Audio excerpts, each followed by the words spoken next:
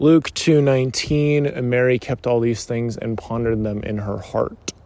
I know I've made an episode about this already, but I like this a lot. And in terms of with Christmas, I like how we have Mary who has a lot of things on her mind, but the Lord has given her strength and she's made it to the stable and she's able to deliver Christ, even though it's in very humble circumstances.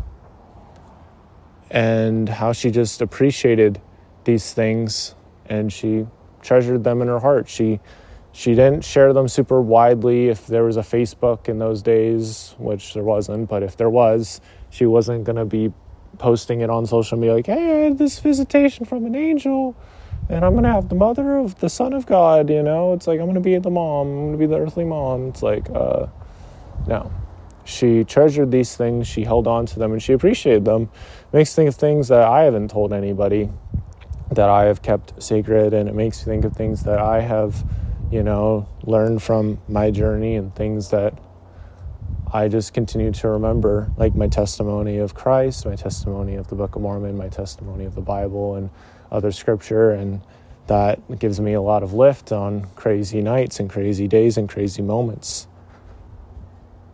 There's a lot of encouragement from that when I remember those things and I remember the many experiences that have lifted me up, and I just keep those things in my heart and I just remember them and keep them close. There's a lot of beauty and strength to that.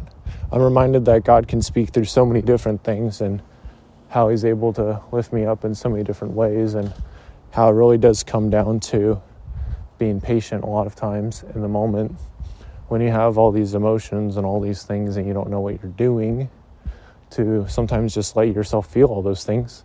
Give yourself grace for all those things because it's literally just a moment, and just moving forward from that.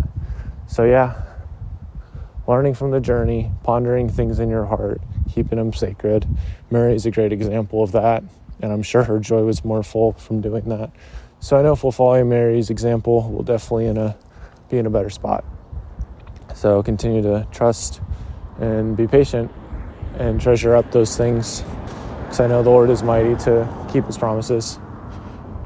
Remember, the Flex of Gold you pick up today will shine for you today, tomorrow, and forever.